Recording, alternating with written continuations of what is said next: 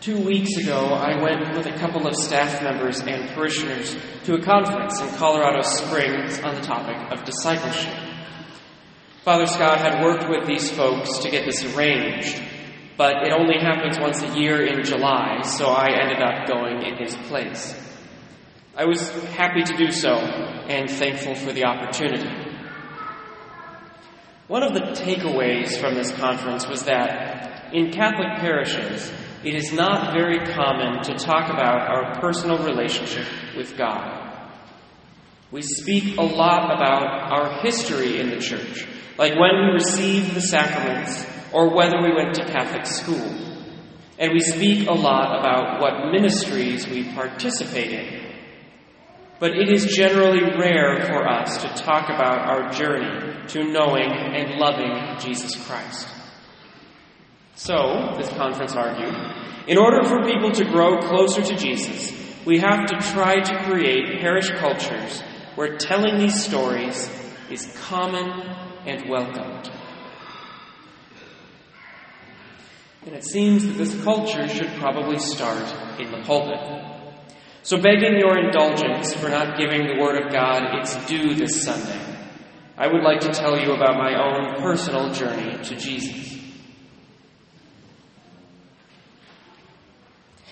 I fell in love with the Catholic Church many years before the Catholic Church helped me fall in love with Jesus Christ. I started my life as a Presbyterian and became Catholic after my parents divorced and my mother moved home to Seattle and returned to her Catholic faith. I followed her into the church at the same time I started 5th grade at St. Bernadette's School in Burey. I was a dutiful child, and that obedience extended to my new faith. For example, after Sister Pat, a wonderful sister of Providence, taught our class that missing Mass on Sunday was a mortal sin, I would not rest until I got to church each weekend, even when I was visiting my non-Catholic family members. I was a pretty stubborn 5th grader. But the turning point from duty to adoration came in my sophomore year of high school.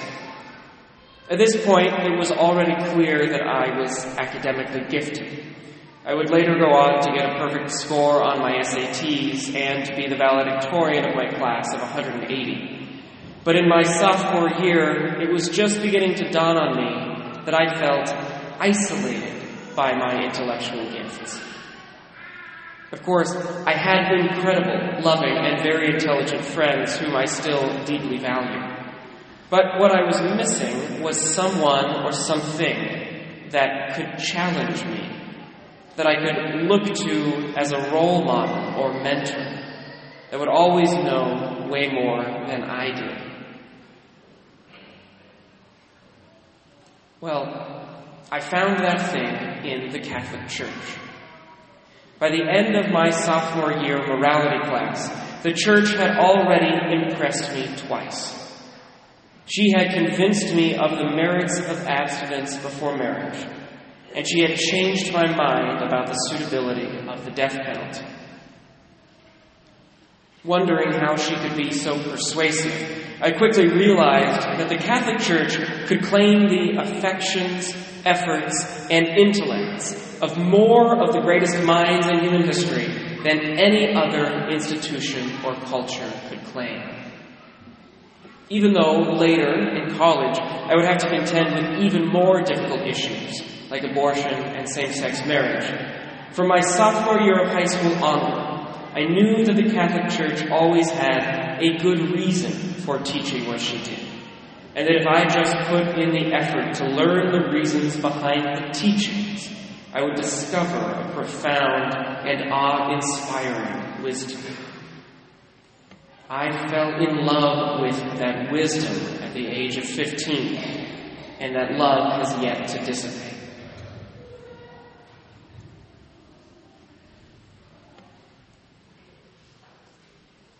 But I still didn't know Jesus. I had a reasonable conception of God growing up.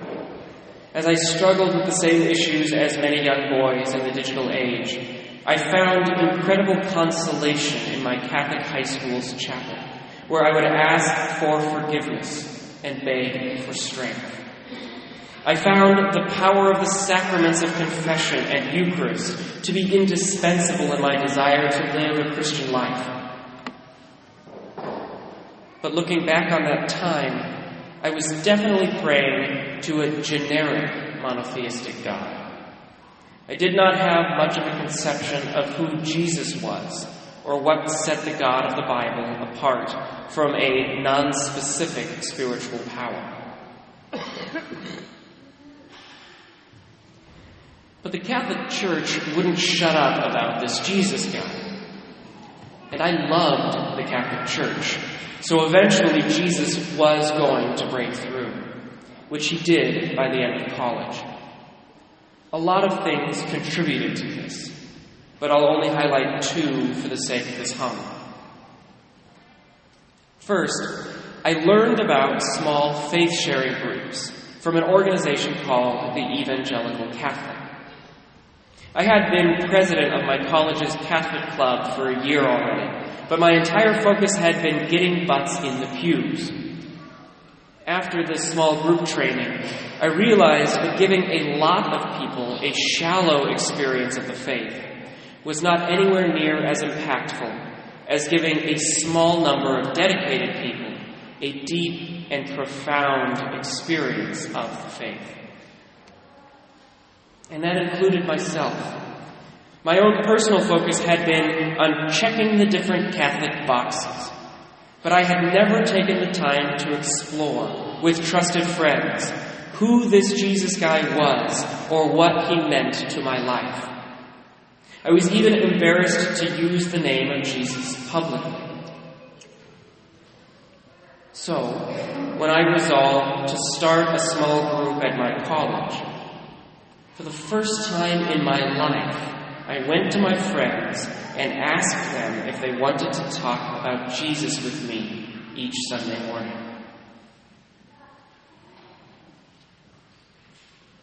The second thing that happened to me in college is that I had a conversation with the president of the Harvard-Radcliffe Catholic Student Association. At this point in my life, I was driving all around Boston, chatting with other Catholic student leaders, trying to establish best practices and organize a citywide retreat. I had spoken with a few people at this point, but I was struck with the way this Harvard leader talked about Jesus. Over the course of our conversation, without probably realizing it, she spoke about Jesus like she would about any friend, as someone she had an affection for and regular conversations with. I was so struck by this conversation that I immediately knew that I wanted a relationship with Jesus like she had. I suddenly realized that Jesus was way more than a historical figure to be studied, but that it was possible to have an intimate and personal relationship with him.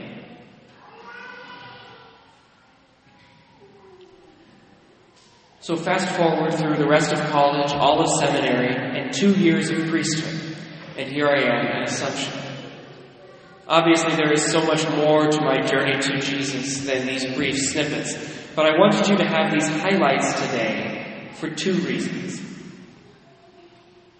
First, I want us to realize that every one of us has a story of our relationship with Jesus. Some of us may feel like that story is incomplete, or that we are further from the Lord than others. But all of us are being continually called to grow closer to Him. It is important that our parish be a place where it is normal and expected to talk about our journeys to Jesus. Once we complete a few already begun initiatives and programs, like the upcoming diocesan campaign, I hope we can turn our focus more toward these stories and how they might fit into our parish culture. Second, I want you to know where I am coming from when I make tweaks to our parish life and programs. I do not want anyone to get the impression that I think Father Scott did this thing or that thing wrong, and that I am here to fix something that I consider broken. That's just not it. A good pastor serves his people selflessly, using the gifts, talents, and experiences that God has given him. Father Scott was an amazing pastor, and I aspire to follow his example of love for the people of Assumption. But he and I have different gifts, talents, and experiences, and those will lead us in different directions in different areas of parish life. To offer one example, my liturgical ministers, God bless them, have already learned that when they ask me a question about how we should do something in the Mass or another liturgy, I simply pull out the book and start searching the instructions. I am deeply convinced that no idea that I have is ever going to be as good as the traditions and teachings that are handed on to us by the Church. And this is because my personal journey was such that when I was looking for wisdom, I found it in Catholicism. My liturgical ministers have also learned that when they ask me why the Church asks us to do something in a certain way, they had better prepare for a long and historically detailed answer. And that's because I want others to see the wisdom that so inspired me. These are not reactions to previous practices. They are simply my desire to offer myself as I am in service to the people of God.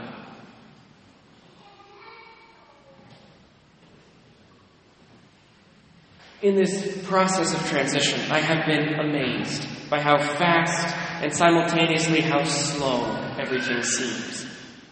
A lot has already happened in 4 weeks, and yet I feel like it will take me a whole year just to meet all of our parishioners, and maybe a decade if I actually want to get to know them. But God will take care of us. We are all on our own journeys to Jesus, and as long as we keep walking toward the Lord together, He will continue to meet us along the way.